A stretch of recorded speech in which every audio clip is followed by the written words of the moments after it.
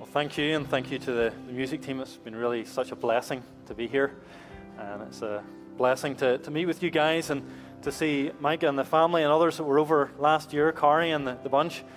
And I'll be sharing a little bit more about that next week and about the work in Youghal. Yes, it's actually called Youghal, and so come along, and I'll be sharing about the work then. And it's just so great to be able to partner with you guys and know that even though we're so geographically separated, that we serve the same God, we have the same Savior and Lord Jesus Christ. So this morning I wanted to share with you from Luke chapter 15. So if you want to turn in your Bibles to Luke chapter 15, and I'll read it to us. Now the tax collectors and sinners were all drawing near to him, and the Pharisees and the scribes grumbled, saying, "This man receives sinners and eats with them." So he told them this parable. "What man of you, having 100 sheep, if he has lost one of them, does not leave the 99 in the open country and go after the one that is lost until he finds it? And when he has found it, he lays it on his shoulders, rejoicing. And when he comes home, he calls together his friends and his neighbors, saying to them, 'Rejoice with me, for I have found my sheep that was lost.' Just so, I tell you, there will be more joy in heaven over one sinner who repents than over 99 righteous persons who need no repentance. Or what woman, having 10 silver coins, if she loses one coin, does not light a lamp and sweep the house and seek diligently until she finds it? And when she has found it, she calls together her friends and neighbors, saying, 'Rejoice with me, for I have found the coin that I had lost.' Just so, I tell you, there is joy before the angels of God over one sinner who repents." And he said, "There was a man who had 2 sons. And the younger of them said to his father, 'Father, give me the share of property that is coming to me.' And he divided his property between them.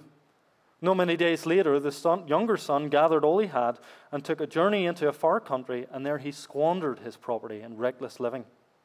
And when he had spent everything, a severe famine arose in that country, and he began to be in need. So he went and hired himself out to one of the citizens of that country, who sent him into the field to feed pigs. And he was longing to be fed with the pods that the pigs ate, and no one gave him anything. But when he came to himself, he said, 'How many of my father's hired servants have more than enough bread, but I perish here with hunger? And I will arise and go to my father, and I will say to him, Father, I have sinned against heaven and before you. I am no longer worthy to be called your son. Treat me as one of your hired servants.' And he arose and came to his father. But while he was still a long way off, his father saw him and felt compassion, and ran and embraced him and kissed him. And the son said to him, 'Father, I have sinned against heaven and before you. I am no longer worthy to be called your son.' But the father said to his servants, 'Quickly bring the best robe and put it on him, and put a ring in his hand and shoes on his feet. And bring the fattened calf and kill it, and let us eat and celebrate. For this my son was dead and is alive again. He was lost and is found.' And they began to celebrate. Now his older son was in the field, and as he came and drew near to the house, he heard music and dancing. And he called one of the servants and asked what these things meant. And he said to him, 'Your brother has come, and your father has killed the fattened calf, because he has received him back safe and sound.' But he was angry and refused to go in. His father came out and entreated him. But he answered his father, 'Look, these many years I have served you, and I never disobeyed your commands, but you never gave me yet a young goat, that I might celebrate with my friends. But when this son of yours came, who has devoured your property with prostitutes, you killed the fattened calf for him.'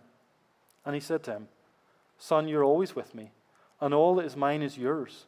It was fitting to celebrate and be glad, for this your brother was dead and is alive. He was lost and is found.'" Amen. Well, chapter 14, the chapter just before this, begins with Jesus eating with the Pharisees and the teachers of the law, and their snobbish and their kind of elitist, condescending behavior towards the sinners. It becomes the inspiration for Jesus' criticism of them throughout chapter 14.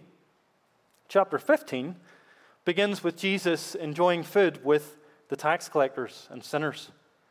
Verse 1 says that the tax collectors and sinners were gathering round to hear Jesus. And that, it might initially give us the idea that as they were gathering in, Jesus was using the opportunity to just explain to them about how sinful they were and about their wrong behavior and how terribly they need to change. But instead, we get a very different interaction.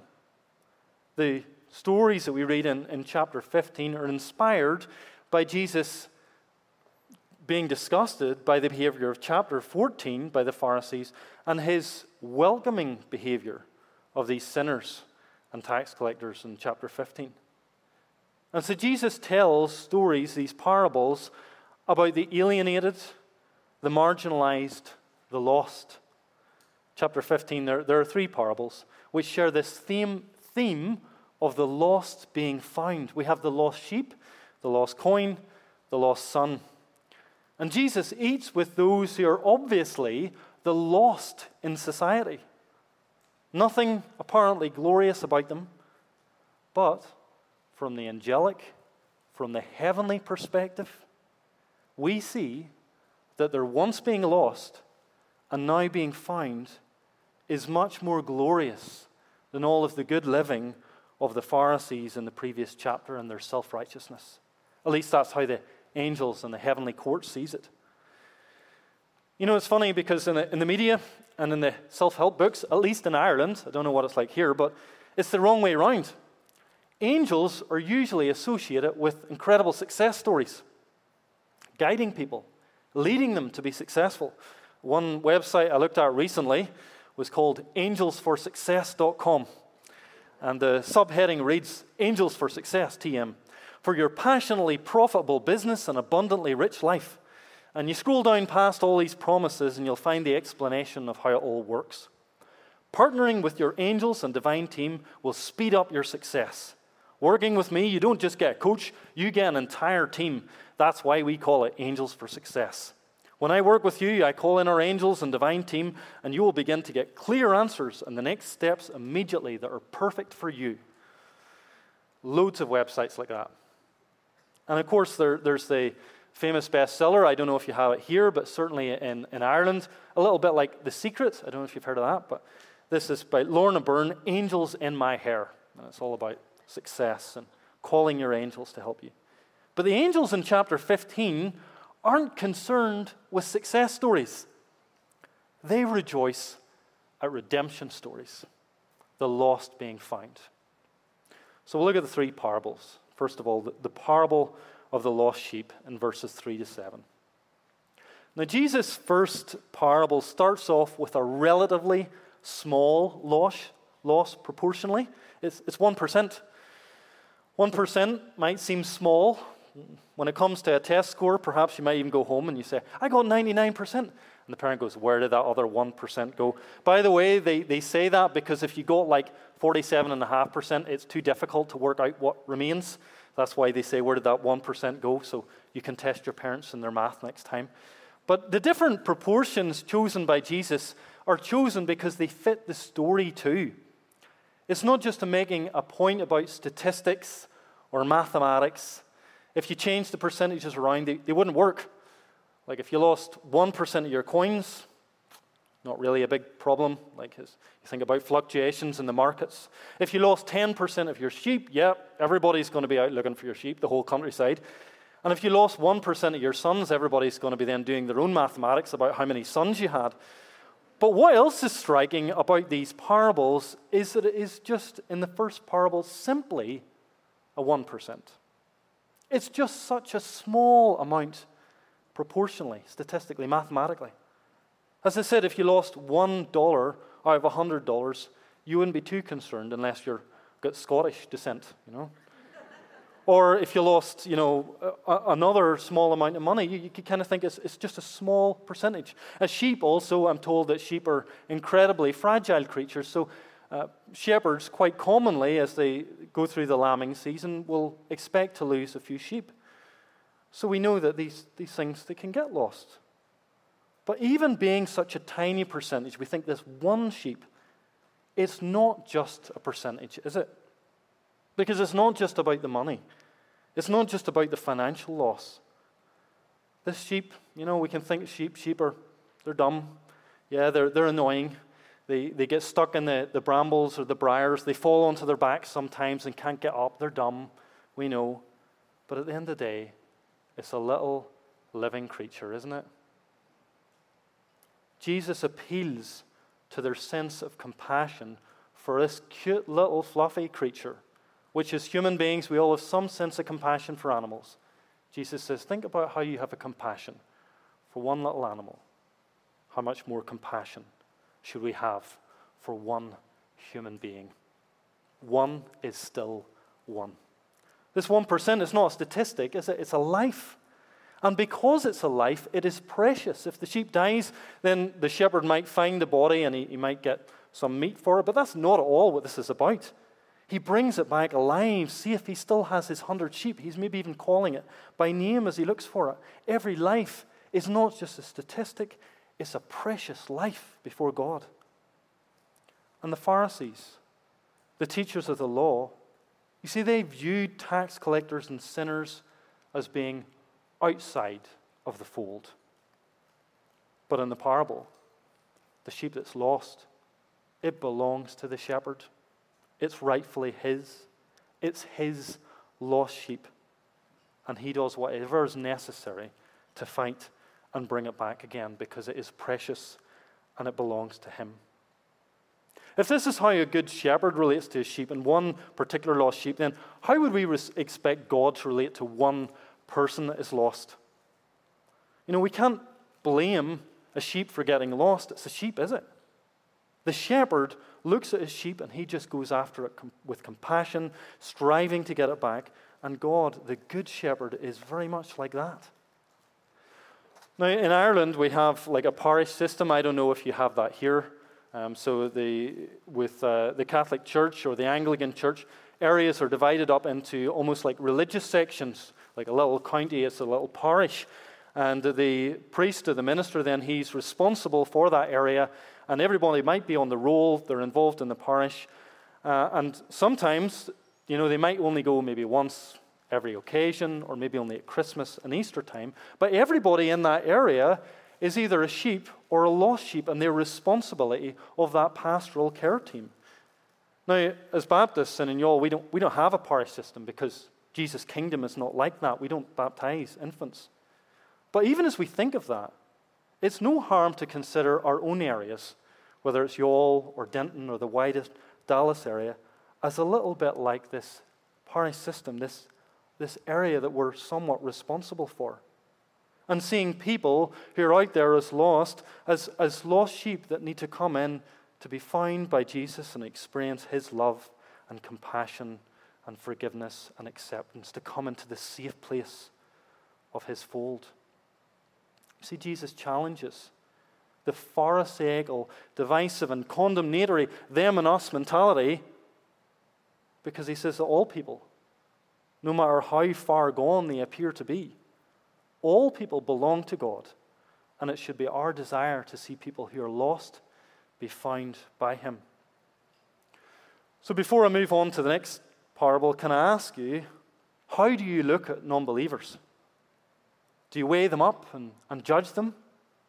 Particularly one or two that might come to mind that seem more contemptible or vile or really bad. Just do you see them as being beyond care, beyond hope, beyond redemption? Or do you see them as being a lost sheep that potentially could be found by God and brought into this safe place of his forgiveness and love and acceptance? You see, we need to have compassion, just like the good shepherd has compassion. Because seeing people as statistics isn't enough. We need to be concerned with even the smallest proportion, even just that 1%. One individual who needs to know the Good Shepherd and be rescued. The heavenly perspective, verse 7, is to be concerned with individuals, to care most about rescuing the lost, bringing them to this good and open pasture, leading people to Jesus where they can find forgiveness and redemption. So we have the parable of the lost sheep. We're going to look at then the parable of the lost coin in verses 8 to 10. Now, in September, Kate and I will be married 11 years, and I always like to get really significant wedding anniversary presents. You know, presents according to the wedding tradition. You know, 1 year, I think it's paper and on and so forth. Like at 5 years, it was wood. So I thought, I'll get something significant. I got her a gift of wood. I got her a tree stump. Something good, big. And it's been in the garage ever since. It's kind of hard to move, to be honest. But for our wedding day celebration, at least 14 years early, Kate's parents gave us a very significant gift of 4 gold coins to help towards the cost of the wedding. That was their contribution. And it also was a kind of investment. Kate's dad is into that. And anyway, they're roughly around €5,000, and maybe about $5,000 altogether. Gold normally doesn't change too much in value, and I'm told that when the currency goes down, gold can go up, so it's a good thing to hold on to in the event of a zombie apocalypse. But how exactly we invest those coins and when we decide to cash them in, it really relates to questions of stewardship in Christ's kingdom and about our use of resources for Jesus, which is a subject for the next chapter. But about these coins, we can all agree that whether they're in a safe deposit box or sold and the money given to the poor or whatever else kind of use they might have, we can all agree perhaps that the worst stewardship would be to lose them. So, while I decided what would be the best use for these coins, I thought the wisest thing to do would be to hide them somewhere so safe and so secure that if anybody broke into the house, they'd never be able to find them. But could I find them again? No, I couldn't. I had just mislaid 4 gold coins. And that was when we lived in a neighboring town called Middleton. Before we moved to Youghal, it was about 20 miles away. And they were hidden somewhere in that house, somewhere between these 2 areas. And I could draw you maybe a kind of a map and give you coordinates if you're ever over with a metal detector. But these coins were lost. And, if we were to think even about the parable of the talents, I'm even worse than the fool who hid his talent in the ground because I couldn't even remember where it was. But then again, the unfortunate reality of life is that we've all lost possessions and money, haven't we? Usually when we find out that we've lost them, it's even too late to go looking. We ourselves probably spent a whole day looking for these coins when we moved house, and we were always keeping an eye out for them. I told Kate to watch out for anything that might look like those chocolate coins covered in foil. But we eventually had to get to the point where we thought, they're gone. I'll not find it again. Then one day, a few years later, when we got to Youghal, I put on a jacket, and out of the pocket fell this little packet, and it was the 4 gold coins. Now, you could say that I was relieved. That's quite an understatement. We definitely praised God and rejoiced. But whatever we use these coins for now, we can be sure that it will be way more purposeful than whatever it was going to be used for before. Because they were lost and they were found years later. And that has made them even more precious. You'll be pleased to know that I have them somewhere safe now. Now, this woman had 10 silver coins, not just quite as expensive, but for her, perhaps it was very valuable to her. And also, some believe that the necklace of 10 silver coins was given as a dowry, or it might have been passed down from the previous generation. But still, it's a lot of money. It's possibly worth, each coin is worth maybe $100. So she's lost one, and she's extremely concerned about it. And it's not just the financial value, but also the value of what it might mean to her as an heirloom and all of these things. And she was determined she had to find them. What she loses is maybe even part of her nest egg, or part of her status as a woman, or even related to her whole relationship in her marriage. But Jesus makes the point that we can lose money. And it's not because we're incredibly materialistic, or that you made some really risky investment in the stock market. You can lose money, or you can lose a coin or valuables, which at the end of the day won't make any difference to whether we live or die most of the time. But when we lose it, we're sad. And when we find it, we're happy. We rejoice. Because it's a normal human reaction. It's what humans do, isn't it? And we might think it's strange to use this as a parable or to talk about these kind of things in church. Maybe a little bit materialistic. But that's kind of the point. It's all very human, earthly, unspiritual. It's the kind of things that concern us as human beings. But you know what the angels get excited over? Jesus says, It's not over coins. It's not over silver or gold. No. They rejoice over lost human beings who get found again by the grace of God.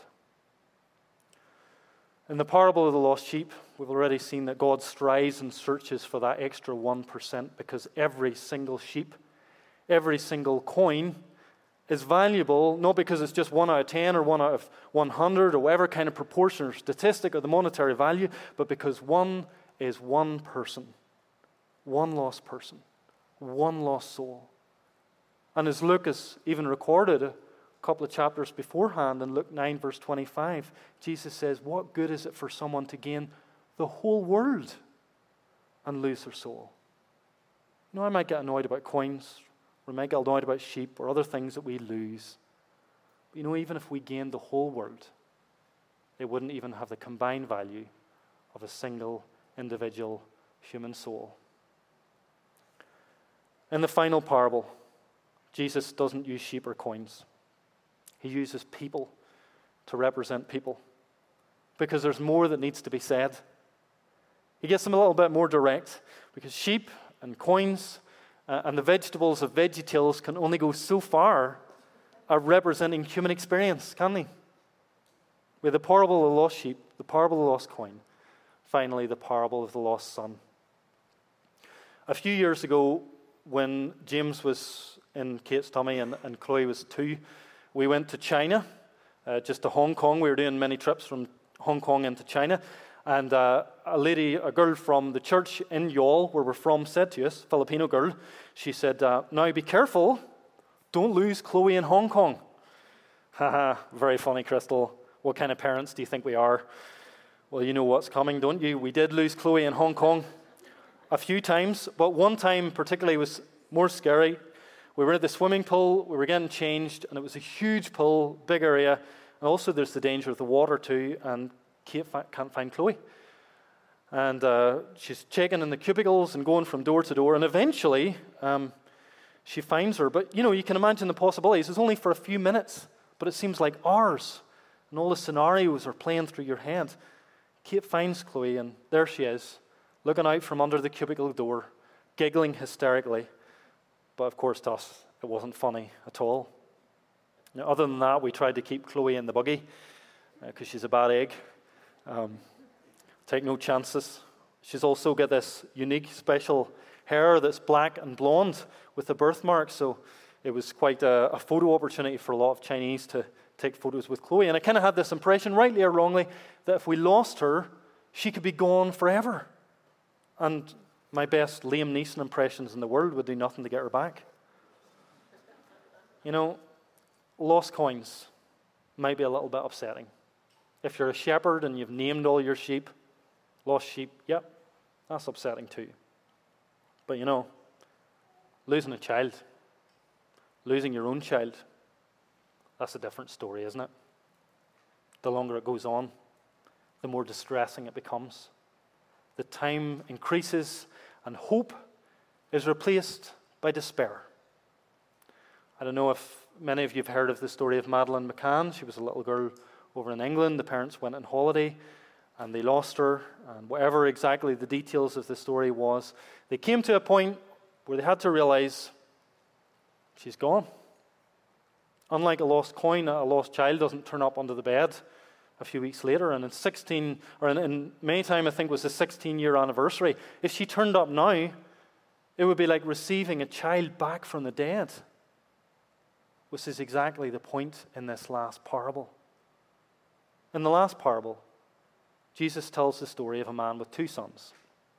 With each parable, the proportions have changed quite deliberately so that now in the final parable, it's down to 50-50. It brings your prejudices down to something that's so personal, it can't in any way be considered as a statistic. You could know her 1 in 100 or 1 in 10, but here it's just me and him, or you and her, or you and you. It's personal, it's familial, it's intimate. There are only 3 characters in the story aside from the servants. It's the father and the 2 sons, and they're all related. But what makes it even more personal is the very real personal experiences and interactions that are described here as the characters go through the story. clearly representing the sinners and the Pharisees at the beginning of the chapter. Let's just review the story. Verse 11 to 24 tells the human experience of the lost being found. Verse 11, Jesus continues, "There was a man who had 2 sons. The younger one said to his father, 'Father, give me my share of the estate.' So he divided the property between them." Now, today, it might not seem that strange to ask for something of the inheritance, if there is any inheritance. Statistically, parents are way more likely to help out a child, either get their first car or maybe a deposit in a first home if they can afford that. It can be very difficult to buy otherwise. I know it's the case in Ireland anyway. But in the culture of the first century, it would have been very disrespectful. If the father wasn't insulted by the request, he certainly would have been extremely upset to see how the son spent the money. In some ways, it might even be like saying to the father, "Father, I want my inheritance now.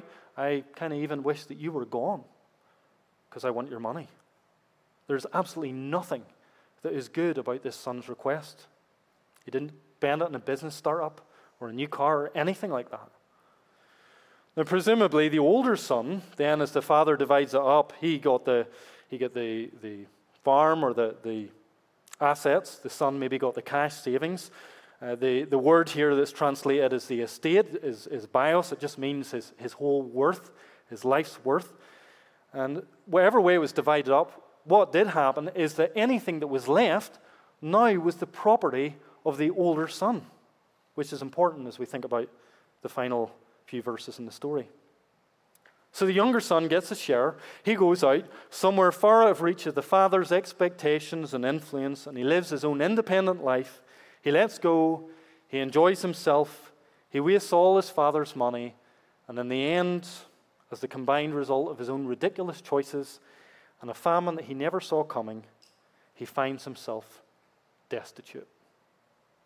And as a Jew, he resorts to the lowest of the low and takes work hiring himself out as a servant or even as kind of a slave, feeding pigs in a field, an unclean animal. And even he says that he would have eaten the pig's food because verse 16, no one gave him anything.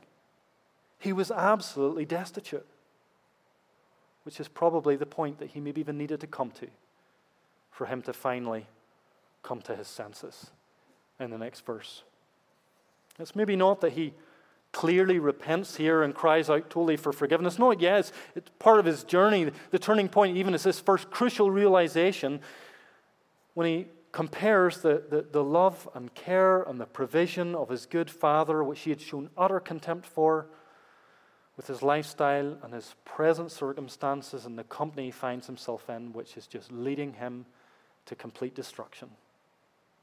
He has this light bulb moment, and he realizes that his life is a mess. He's a disaster. And if he doesn't seek the help of his father, sooner or later he's going to die. He's utterly lost, and he knows it. And he comes to his senses and recognizes that his life, his whole life, everything about him, has to turn around. There's a boy band in Ireland some years ago. Some of you might have heard of them, Boyzone. And there's a guy, Shane Lynch, and he tells the story in his testimony about coming to the deepest points of addiction and occultism, a life of disaster. And he was woken up by the words of a guy he knows who's a born-again Christian singer, singing the words, "Listen to what I say. You've got to turn around." And it was just that little realization. I need to change. I need to be changed. My life is heading for destruction. I need forgiveness and salvation. Or perhaps you're more familiar with Johnny Cash or other people that reach such a low point in their life that in that they find the grace and forgiveness and acceptance of God as they realize they need to turn around. It begins with coming to your senses. And like the younger son in the story, it becomes a cry then for forgiveness. And forget about redemption and blessing and kind of abundant life or anything like that. It's not even the mindset.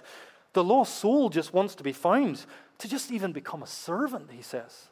To be rid of my disaster of a life and just have any kind of a second chance. Just a servant. That's all I deserve. But the father runs to him throws his arms around him, kisses him, honors him with rings and robes, and throws a great big party to celebrate. For the father, this was like receiving his son back from the dead. The parable ends briefly with these final 8 verses given to the conversation between the father and the older son. And the very human reaction, his very human reaction to the younger brother's experience of being lost and then being found. Now, as I mentioned earlier, when it comes to the characters, God is the generous father who loves people and rejoices to see them repent and be found by him. And each one of us is represented by either the older or the younger sons, or perhaps both. Maybe you were represented by the younger son some years ago, but now you best fit the character of the older son. The younger son understands that he deserves nothing. It's by his father's generous grace and blessing that he is where he is. He really should be dead. The older son, when he sees his father's generosity, is disgusted. Verse 25.